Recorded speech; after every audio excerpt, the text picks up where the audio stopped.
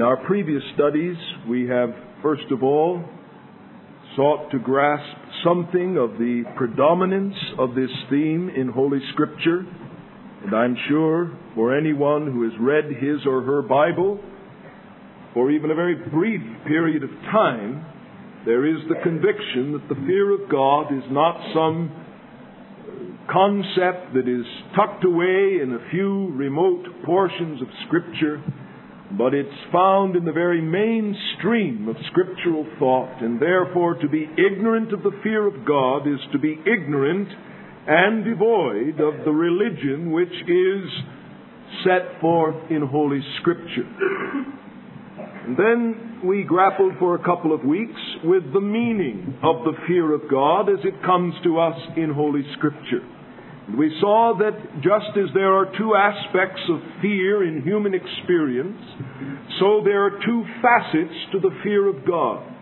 There is the fear of dread and of terror, and then there is the fear of reverence and of awe. Unregenerate men may have the fear of dread and of terror. It's no indication of the presence of grace for a man to be afraid of God in the sense that Adam was after he sinned, in the sense that Felix was when he trembled at the thought of coming judgment. That fear is simply an indication that a man has not been given up to hardness of heart and to a seared conscience. But though its presence is no evidence of grace, a total absence of it may be indeed not only an indication of a hardened conscience in an unregenerate man, but it may be an evidence of very defective thinking in the life of a believer. For there is a sense in which we never get beyond this aspect of the fear of God, the fear of terror, at the thought of His judgments, at the thought of His rod, which will fall upon us as His children if we walk in paths of disobedience. However, the predominant concept of Scripture regarding the fear of God is that fear of reverence and awe, the very presence of which is an indication of the working of God's grace in the heart of a man. The best summary statement I know is that which is given in Professor Murray's book, Principles of Christian Conduct, in which he states the controlling sense of the majesty and holiness of God and the profound reverence which this apprehension draws forth constitutes the essence of the fear of God. And in that sense, then, we shall fear God for all eternity. We will never get beyond that sense of profound reverence which is rooted in an apprehension of His character. In fact, we might say that what we know of the fear of God now is only a little part of what we will know in that day, for now we see through a glass darkly, but then we shall see face to face and know even as we are known. And so when you turn to the book of the Revelation and you find there pictures of the redeemed in heaven, you find them crying out, "Who shall not fear Thee, O God?" Even in this state, He is worthy of fear. And then for several weeks now, we've been trying to grapple with the essential ingredients of the fear of God. Having seen the predominant note of this truth, something of its meaning, now we're asking the question, what ingredients comprise the fear of God? If that fear is to be planted in my own heart, if that fear is to grow and to develop in my heart, what things must be present in me and what things must be developed? And we've thus far considered two of the essential ingredients of the fear of God. The first was, there must be right views, of the character of God. There will be no fear of God unless there are right views of His holy character. As one servant of Christ has said, but whatever the reason, he's speaking of the fact there is so little thinking along the fear of God in our day, the eclipse of the fear of God, whether viewed as a doctrine or an attitude, evidences a deterioration of faith in the living God. Biblical faith means the fear of God because the only God is glorious in holiness, fearful in praises, doing wonders, and His name is glorious and fearful. If we know God, we must know Him in the matchless glory of His transcendent majesty. And the only appropriate posture for us when we see Him as He is to be prostrate before Him in awe and in reverence. To do otherwise is to deny the greatness of God, and to deny His greatness is infidelity. The pervasive emphasis of Scripture upon the fear of God as the determining attitude of heart and life in both religion and ethics is a characteristic mark of the people of God. So then, there will not be fear of God in us unless we entertain right views of the character of God. And I think it's obvious to any thinking person that this is perhaps the most pivotal reason as to why the fear of God, the sense of awe and wonder, has left the church. It's because the God of Scripture has been abandoned for a substitute who is this formless glob of sentiment called love, before which no one dreads and trembles and fears, but up to which people can snuggle when they get good and ready. So there must be right views of the character of God if there is to be the fear of God. And then last week we considered the second great ingredient. There must be a pervasive sense of the presence of God. That this great God is not that God out there somewhere, but in the light of Psalm 139, this great God is here, and He is here now. Do not I fill heaven and earth, saith the Lord. And the essence then of walking in the fear of God is to walk not only with right views of God entertained in the mind and heart, but to walk in the sense of His presence. God said to Abraham, walk before me and be thou perfect. Now we come today to the third essential ingredient of the fear of God. And these three things that I've given to you are not inspired, as in any kind of topical preaching. One must try to gather the biblical materials, reduce them to their essential elements, and then lay them out. When John Bunyan wrote what would be, if it weren't in double columns, if it were in single columns, normal size print, about a 150-page book on the fear of God, he came up with 11 ingredients of the fear of God. I've come up with 3. Well, who's right, John Bunyan or myself? Well, I hope we're both right. All John Bunyan did was to break these things down under different headings, and I feel that most of his headings can be gathered under the 3 that I've given to you. So I mention this that you'll not in any way think that I claim inspiration for these things. It's simply an attempt to bring together and to collate and gather under these specific headings what Scripture teaches on the fear of God. What then is the third essential ingredient of the fear of God?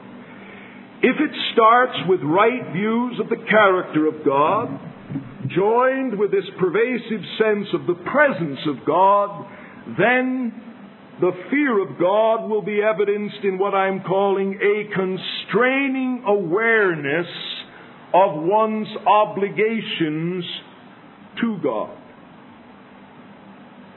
In other words, to live in the fear of God is not only to know who He is, and that He is here, but that in the circumstance in which I find myself, the most important issue is my obligation to this great God who is here. Do you see the connection of it?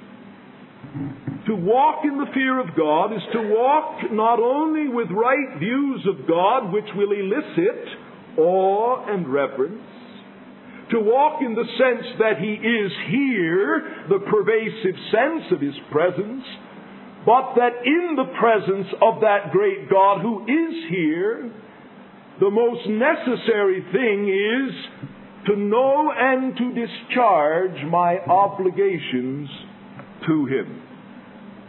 To quote one servant of Christ, the fear of God implies our constant consciousness of our relationship to God. That while we are also related to angels, to demons, to men, and to things, our primary relationship is to God, and all other relationships are determined by and are to be interpreted in terms of our relationship to Him. The first thought of the godly man in every circumstance is God's relationship to him in it and his relationship to God. Now let me give you a very current illustration of this. Right now, sitting where you sit, you are all related to, and let me take the author's terms, to angels. If you're a child of God, angels have been sent forth as ministering spirits to do service to the heirs of salvation. You are also related to men. Some of you are blood relatives. Some of you, the man next to you is your father. The woman next to you is your mother. You have a relationship to one another as casual friends, as pastor to flock. All kinds of human relationships right here now. You're related to angels. You're related to men. You're related to demons. I don't know precisely how many demons may be actually present here this morning, but Scripture tells us that they are an organized force, that we wrestle not against flesh and blood, but principalities and powers, against spiritual wickedness. There are some times when I need no faith to believe demons are here. I can feel their opposition to the preaching of the Word. Other times I wonder if maybe the Lord's cleared the atmosphere of them, at least in this geographical area. But you have a relationship to demons. You have a relationship to men. You have a relationship to angels. You have a relationship to things. You're related to that pew on which you sit, and about which you make an assessment as to its being comfortable or uncomfortable. Now, you have many relationships here this morning. But if you came into this building in the fear of God, you came into this building and you sit here recognizing that the only relationship which really matters, or the one which takes precedence over every other relationship, is that which you sustain to God. And your concern has been, as you've sat here in this previous 35, 40 minutes, is what is God's relationship to me and what is my relationship to Him? What does He require of me, and am I rendering what He requires of me as I sit here this morning? So that if you have been worshiping this morning in the fear of God, the evidence of that will be, or an essential ingredient of it has already been, that this relationship, yours to God and God to yours, and all that's involved in that by way of obligation and submission and obedience, that has been the most important thing. Now, has that been the most important thing to you? Has it? In this past 35 or 40 minutes? Or has your relationship to your watch been the most important thing? Saying, well, boy, I've suffered through 3/4 of this, only another quarter to go. Has that been your attitude? Or has your relationship to your father or mother been the most important? Well, I'm here because Mom and Dad said I had to be, so I'll suffer it out. Or has your relationship to your reputation been the most important thing? I'm a member of that church, and if I don't go, people think I'm all fussed and bothered and the rest, so I'll show. Has that been what's brought you this morning? You see how practical this is? What has been the most pressing issue to you from the time you walked through here and even before you came here and thought of coming? If you are walking in the fear of God, then you have been walking in this constraining awareness of your obligations to God. Now, having stated the principle, secondly, let me seek to lay out before you what is the essence of our obligations to God. If an essential ingredient of the fear of God is not only right views of His character, pervasive sense of His presence, but a constraining awareness of my obligations to Him, what then is the essence of my obligation to God? Right here this morning, when I go out to work, when I spend that time with my girlfriend, when I sit at my desk in school tomorrow, when I go to the workbench in the place of business, what is the essence of our obligation to God? And I believe anyone acquainted with the Scriptures would agree that all of our obligations to God can be broken down into three great headings. Number one, to love Him supremely. Number two, to obey Him implicitly. And number three, to trust Him completely. Isn't that the essence of our obligation to God? Love Him supremely.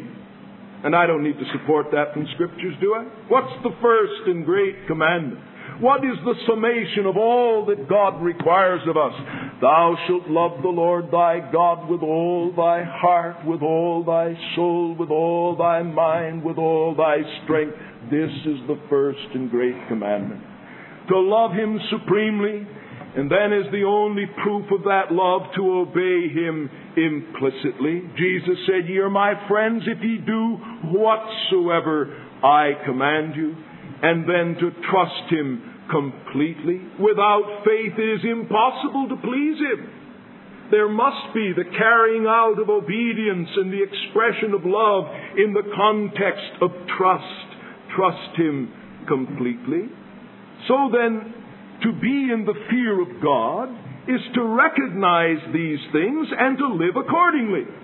Here I am, in a relationship with my children, with my wife, with my job, with my boss, with my neighbors, with my house, with my car, men, angels, things.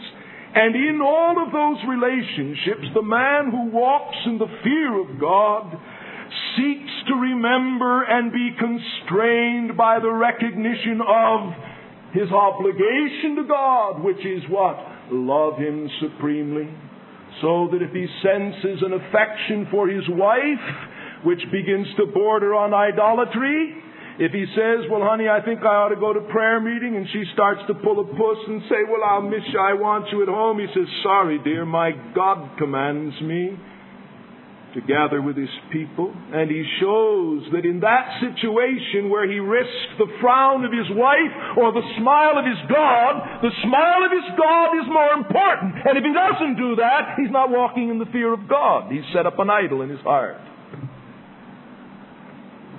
And that shiny new car glistens in the showroom. It's not a matter now of good economic planning. He's going to have to invest so much on the old one, so it'd be better to get the new and the rest. But it's simply the fact it sure would look nice. Now, of course, it means I won't be able to increase my giving commensurate with my increase in salary last year. Oh yes, God says, "Honor me with the first fruits of all your increase." And that my giving is to be proportionate as God has blessed me. But I sure would like that new shiny car. And now he's in a relationship, you see, where he's going to love paint and chrome more than his God. He's not walking in the fear of God. If he's walking in the fear of God, he won't have that idolatrous attachment to that new car. Now, is the pastor saying shouldn't get new cars? No, didn't say any such thing. All I'm saying is, if the motivation is such that it means you place a love upon that thing which contradicts supreme love to God and implicit obedience to God, then you're not walking in the fear of God. To love Him supremely.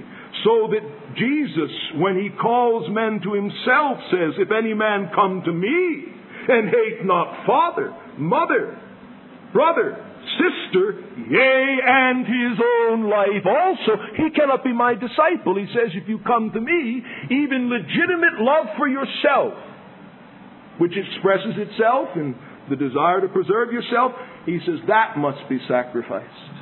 A love for me must go beyond that, so that you're expendable. You don't look upon length of days and retirement at 65 and 20 years down in some nice little Christian community in Florida as your ambition. You're expendable. So when people say, "Hey, doing that might get you in trouble," Say, well, I'm sorry. It's too bad. My life's not mine anyway. See? This is the principle. The essence of our obligation to God, to love Him supremely, to obey Him implicitly. Now, we've got to obey the laws of the land. God tells us to. Obey them that have the rule over you within the church, ecclesiastical leadership. We're to obey the government. We have to obey our superiors. But He is to be obeyed implicitly. And if there's any contradiction of the expressed will of any superior appointed by God, be it civil, ecclesiastical, whatever realm, then Acts 5:29 comes in, where Peter says we ought to obey God rather than man. Notice the word ought. It is our obligation, Peter says, to fear, to obey God rather than man. Here was this man walking in the fear of God. And walking in the fear of God, he said, I have an obligation which transcends the obligation to obey you men. The obligation is to obey my God. You get the idea now of the principle.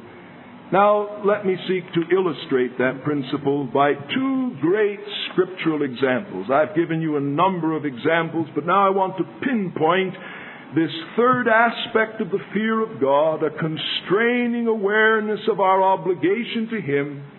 The essence of that obligation: love Him supremely, obey Him implicitly, trust Him completely. I want to take an illustration from the Old Testament and then an illustration from the New. The Old Testament illustration we looked at in part last week. It's this great man called the friend of God. This man, Abraham. Turn please to the 22nd chapter of the book of Genesis. Now remember, what we're trying to do as we look at this portion is to see the third element of the fear of God exemplified in Abraham. This constraining awareness of his obligation to God being the supreme obligation. Loving Him, obeying Him, trusting Him. Genesis 22:1. And it came to pass after these things that God did prove Abraham, and said unto him, Abraham, and he said, Here am I. And he said, Take now thy son, thine only son, whom thou lovest. God acknowledges His awareness of the depth of Abraham's affection for his son. Take the son whom you love, even Isaac, and get thee to the land of Moriah, and offer him there for a burnt offering upon one of the mountains which I will tell thee of. The Scripture tells us Abraham rose early in the morning, saddled his ass, and took two of his young men with him, and Isaac his son, and clave the wood, and rose up, and went to the place which God had told him. And then you know the story, how that he took hold of the knife, and then God stays his hand. Verses 11 and 12. And the angel of the Lord called to him out of heaven and said, Abraham, Abraham. And he said, Here am I. And he said, Lay not thy hand upon the lad, neither do thou anything unto him, for now I know that thou fearest God, seeing thou hast not withheld thy son, thine only son, from me. Verse 18, And in thy seed shall all the nations of the earth be blessed, because thou hast obeyed my voice. Now God says that this was a test. Verse 1, God did prove Abraham. And He was proving him at the very point of our study. He was proving the reality and depth of his fear of God. For when he passes the test, God says in verse 12, Now I know that thou fearest God. This was the point of test. Not love primarily, not trust primarily, but primarily the depth and reality of his fear of God. Now, what was involved in that? May I suggest that that which was involved was not only Abraham's right views of the character of God. a pervasive sense of the presence of God. Walk before me and be thou perfect. He is called the friend of God. He cultivated his presence. But here we see demonstrated in Abraham the fear of God revealing itself in this constraining awareness of Abraham's obligation to God to love him supremely. Abraham, you deeply love Isaac, but do you love me more? Yes, God, I love you more. All right, prove it. Takes hold of the knife, ready to plunge it into the breast of his own son.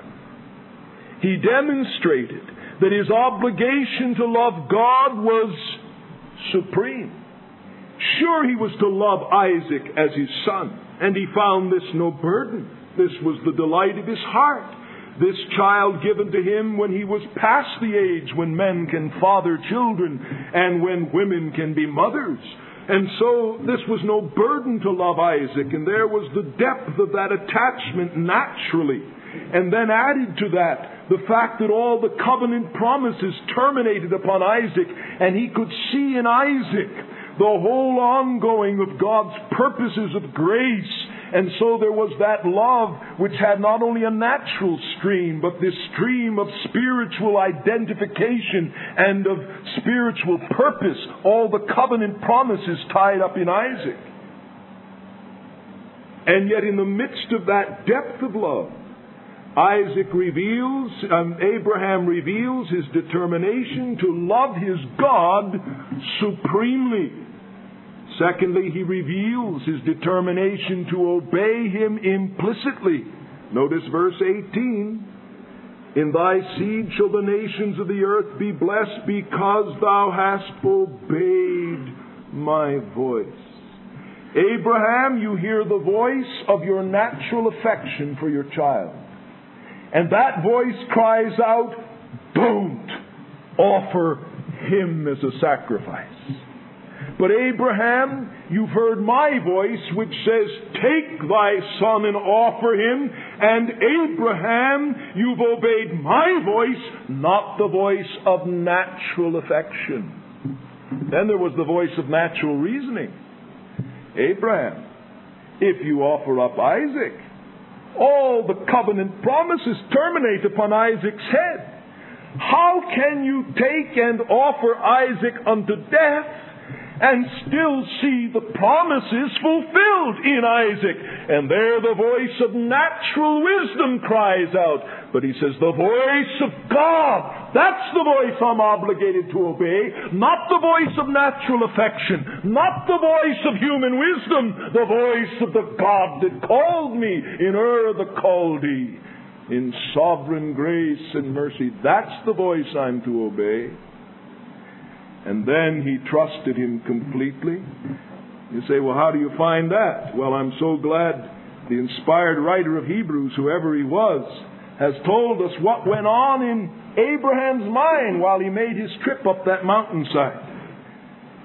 I might guess what went on in his mind, but we don't need to guess about some things, for we read in Hebrews 11, verses 17 to 19, this statement of what went on in Abraham's mind. By faith, Abraham being tried, remember, at the point of the depth of his fear of God, offered up Isaac. Yea, he that had gladly received the promises was offering up his only son, even he to whom it was said, in Isaac shall thy seed be called. Accounting. This is what he was reckoning on. Accounting that God is, or God was able to raise up, even from the dead, whence he did also in a figure receive him back. What was he doing? Not only loving God supremely, obeying him implicitly, but trusting him completely. saying, all right, God, if you've got to raise him up to fulfill the promises, you are able to do it. Why, the very fact that there is an Isaac, it's almost like a figure of resurrection, that you could have brought a living boy from a man whose body was as incapable of being a father as though it had been in the grave. God, if you can give me a resurrection son by birth, then it's perfectly possible for you to raise him up, though his body is dead. For he's the son of a dead man. Isn't that what Romans says? He looked at his own body as good as what? As good as dead, as far as having any power to procreate, and the deadness of Sarah's womb. So he says, if two dead people can produce a living son by virtue of the power of God, then that same God can take a dead son and make a living one out of it. And here is witness to the strength and the completeness of Abraham's faith. So I say that Abraham's fear of God, which is the one virtue singled out above all others in our Lord's response to the test, is a fear which expressed itself in this constraining awareness of his obligation to the living God. May I, by way of application, say that this is precisely the thing to which God calls us. When he says to us concerning our Isaacs, lovest thou me more than this or than these? And he calls upon us to walk in a course which immediately brings up the voice of natural affection. I heard this past week of a situation that just made me want to reel. And I hear of them constantly. Or not constantly, but with recurring frequency. Where you'll have mothers or fathers, Christian fathers or mothers, who have certain ambitions for their children. And then when God seems to be leading in a different direction, not contrary to his word, but contrary to their own carnal ambitions, they seek to hinder their own children from following the will of God. When God says, obey me, not the voice of natural affection, not the voice of natural inclination and human wisdom, obey me. You parents, what are your ambitions for your children?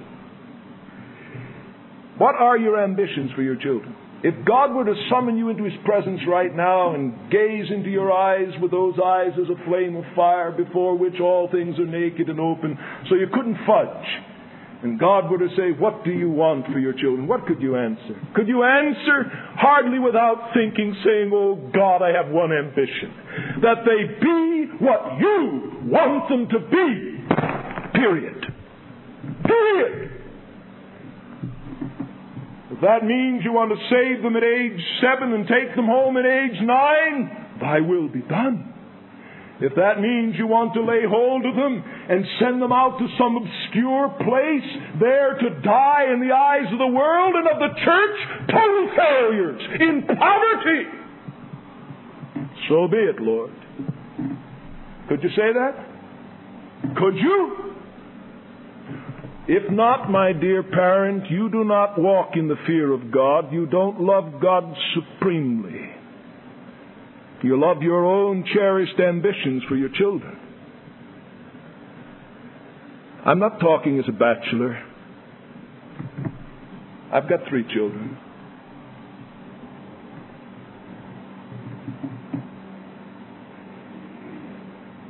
Where are your ambitions? Do you love him supremely and his purpose for those children? Or will the voice of natural affection and the voice of human wisdom and personal ambition, will those voices dominate? Oh, not if you're walking in the fear of God. For if you're walking in the fear of God, there will be that constraining awareness of your obligation to love him supremely, to obey him implicitly, and to trust him completely.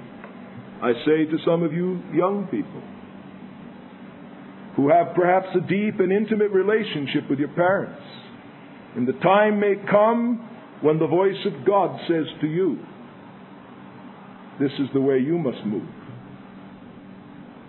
And you say, but Lord, if I do that, Mom and Dad won't understand. Mom and Dad may turn against me.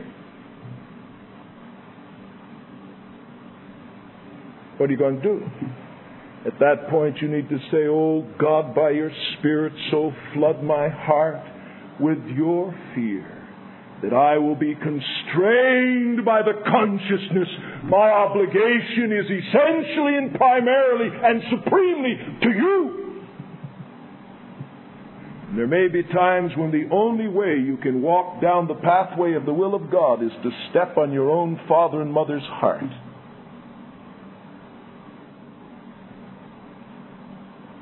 You have to do it with tears.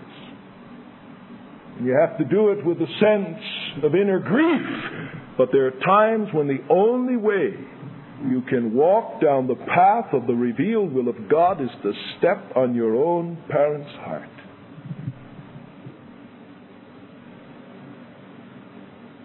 Is that what Jesus said? He that loves father, mother more than me is not worthy of me. Isn't that what he said? Did he say that? Did he say, I came not to send peace but a sword, to set the daughter against the mother, daughter-in-law against the mother-in-law, a man's foes, they of his own household? Did our Lord say that heartlessly? No. Did he say that as some wild enthusiast just seeking to create some kind of disturbance? No, he said it as the meek, tender Lamb of God. But he said it out of the realism that when His Spirit sends the fear of God into the hearts of His people, when He calls them by grace, that fear, rooted in right views of the character of God, producing a pervasive sense of the presence of God, will bring them to that place of a constraining awareness of their obligation to God to obey Him implicitly, even if it means the severance of the deepest of human ties. Has the fear of God so worked in you? Has it? It did in Abraham. It did in Abraham. But then there is perhaps the most beautiful example in the life of our blessed Lord Himself. And He is not only the one to whom we are joined in that vital and mystical union taught so often in Scripture, but He is also our great example. 1 John 2:6, he that saith he abideth in Him ought to walk even as He walked. And Scripture says of our Lord, a passage we looked at a few weeks ago, Isaiah 11 and verse 2, that the Spirit which would rest upon the Lord Jesus was the Spirit, among other things, of the fear of the Lord. The spirit of the fear of the Lord. And then in Malachi, a passage I wasn't aware of until Mr. Clark quoted it this morning in the Bible class, speaking of our Lord Jesus Christ, for it certainly seems that He alone can fit the prophecy which is directed here to Levi. Malachi 2:5, my covenant was with him of life and peace, and I gave them to him that he might fear, and he feared me and stood in awe of my name. The Lord Jesus walked in the fear of God. Not the fear of dread and of terror. Though He did have dread and terror at the thought of the wrath of His Father being poured upon Him. But He walked in that sense of reverential awe. Now, how did the fear of God operate in Him? Notice these three things again in our Lord. It shows itself particularly when we come to that inner sanctuary of Gethsemane and Calvary, that He loved the Father supremely. As a true man, He loved life. As the Son of the Father's bosom, he loved and delighted in his conscious communion with the Father. He could say, Father, I know that thou hearest me always. But now the Father's plan for the Son demands that he walk down a path in which he will be stripped of the sensible comfort of the support of God. He won't be stripped of the fact of God's support, but of the comfort and the enjoyment of the supporting hand of the Father. He will have to give up life itself. And in our Lord as a true man, this was a difficult thing, for men do not like to relinquish life. Death is a foreign element introduced to humanity. That's why we recoil from it. That's why we dread death. That's why we fear even the experience of dying. Though as Christians we don't fear death. We fear the experience of actually dying because it's an unnatural thing for there to be this terrible severance of soul and body, a rending apart what God hath joined together and will again join together in the world to come. And yet the Lord Jesus so walked in the spirit of the fear of God that his supreme love to the Father causes him to say, not my will, but thine be done. Though everything within him recoils, and we just overlap these first two principles, Scripture says in Philippians 2 that he became obedient unto death, even the death of the cross. Though he were a son, yet learned he obedience by the things which he suffered.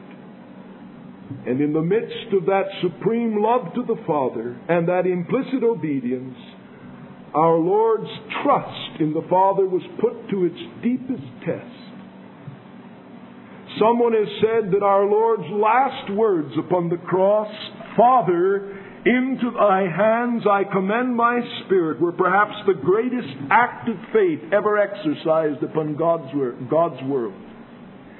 Here, with no sensible delight of the Father's countenance, the heavens shrouded in blackness, the Son of God feeling in himself the Father's wrath and displeasure against the sins of his people.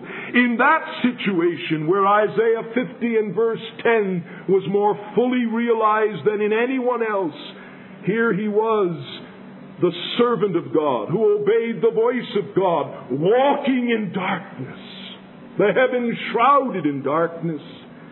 And yet he so stays himself upon his Father and the certainty of the Father's promise that he says in this act of naked faith, into thy hands I commend my spirit.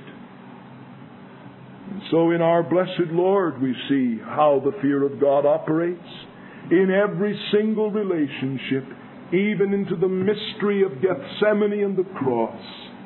He was not only held by proper views of God, walking in that pervasive sense of the presence of God, but constrained by the awareness of his supreme obligation to God, not my will, but thine be done. And so one is not surprised to find the fear of God often linked immediately with the whole matter of obedience. Deuteronomy 6:24, Deuteronomy 10:12, where God says, and I'm paraphrasing, this is what I require of you, to love me and to keep my precepts or my commandments. Philippians 2:12, as ye have obeyed, now work out your salvation with fear and with trembling. Child of God, would you grow more in the fear of God and walk in that fear? Then you and I must constantly remind ourselves of this fact. As I stand and where I stand in this present relationship, the most important thing is my relationship to God and what He requires of me in this circumstance. This God, glorious in Himself, this God who made me, this God who redeemed me, This God is the one to whom I owe allegiance. So when it means that I must pare off a little corner of truth in order to keep the smile of my boss, I can't do it. Why? Because of my obligation to the God who's commanded me to speak only the truth. See the ethical implications? Though everything in me in that situation cries out for the gratification of some physical appetite, in that circumstance with that young man, that woman, and my passions cry out, gratify me, and my flesh cries out, indulge me. In that situation, my God says, flee, youthful lust. What, know ye not that your body is the temple of the Holy Ghost? And there is the constraining sense of the supremacy of my obligation to Him. So then we must constantly remind ourselves of that fact. As I stand and where I stand, my obligations to God are supreme. Constantly remind ourselves of what obedience involves. Constantly seek to enlarge the scope of our understanding of what God requires by the meditation of and meditation upon and searching out of the precepts of God in His Word. And then constantly pray for grace to forget all else that would blind us to this. And then I think we see, for those of you who are not Christians, this is the explanation of why you live the way you do. Romans 3:18 says of unconverted people, there is no fear of God before their eyes. Why do you live the way you live? Because you have no profound sense of the greatness of God's person, no pervasive sense of His presence, and no constraining awareness of your obligations to Him. That's why you can cheat at school. That's why you can lie to mom and dad. That's why you can open your mouth in cursing. That's why you can give your body to sensual indulgence. Why?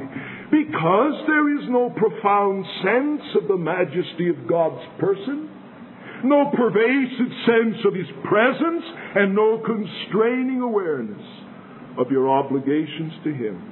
And my friend, you'll go on that way until God is pleased to give you a new heart. For Jeremiah 32:39 and 40 says that in the new covenant, God's distinct work is to put His fear within our hearts that we shall not depart from Him. The Holy Spirit never comes into the heart of a man or woman, a boy or girl, but what He comes as the Spirit of the fear of the Lord. And so if you have no fear of the Lord, it's because you're devoid of the Spirit. And if any man have not the Spirit of Christ, what does Scripture say? He is none of His. And so you can't conjure this up. You can't crank it out. But the God of grace and mercy, who has treasured up in His Son all that is necessary for the salvation of men, bids you look to Him through His Son and cry to Him that in grace He would be pleased to grant you a new heart and to grant you the Spirit, who is the Spirit of the fear of the Lord. So then, the third indispensable ingredient of the fear of God is this constraining awareness of our obligation to Him. May God grant that it shall so grip us and be our portion that even our worship, as we gather again tonight, will be different. That every other relationship will fade into the background in the light of this relationship of ourselves to our great God. And may we in every circumstance of life be given to know and constantly reminded of this principle, so that we shall be in the fear of God as Scripture commands us all the day long. Let us pray.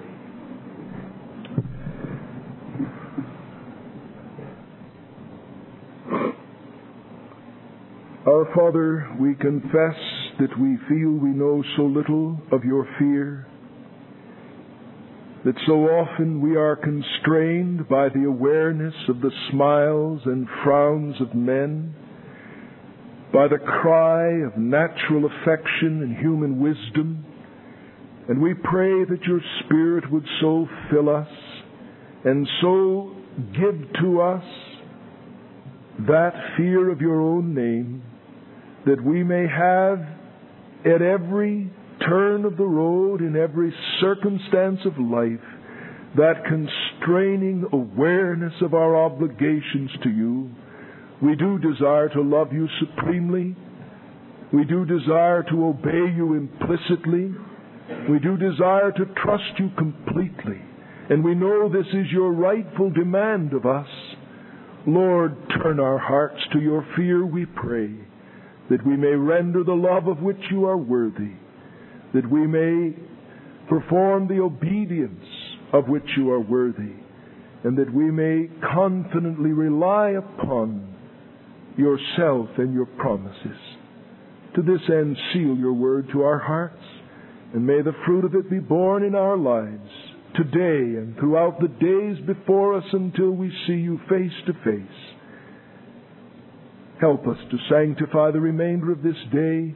May it be a blessed Lord's Day as we meet with you and with one another.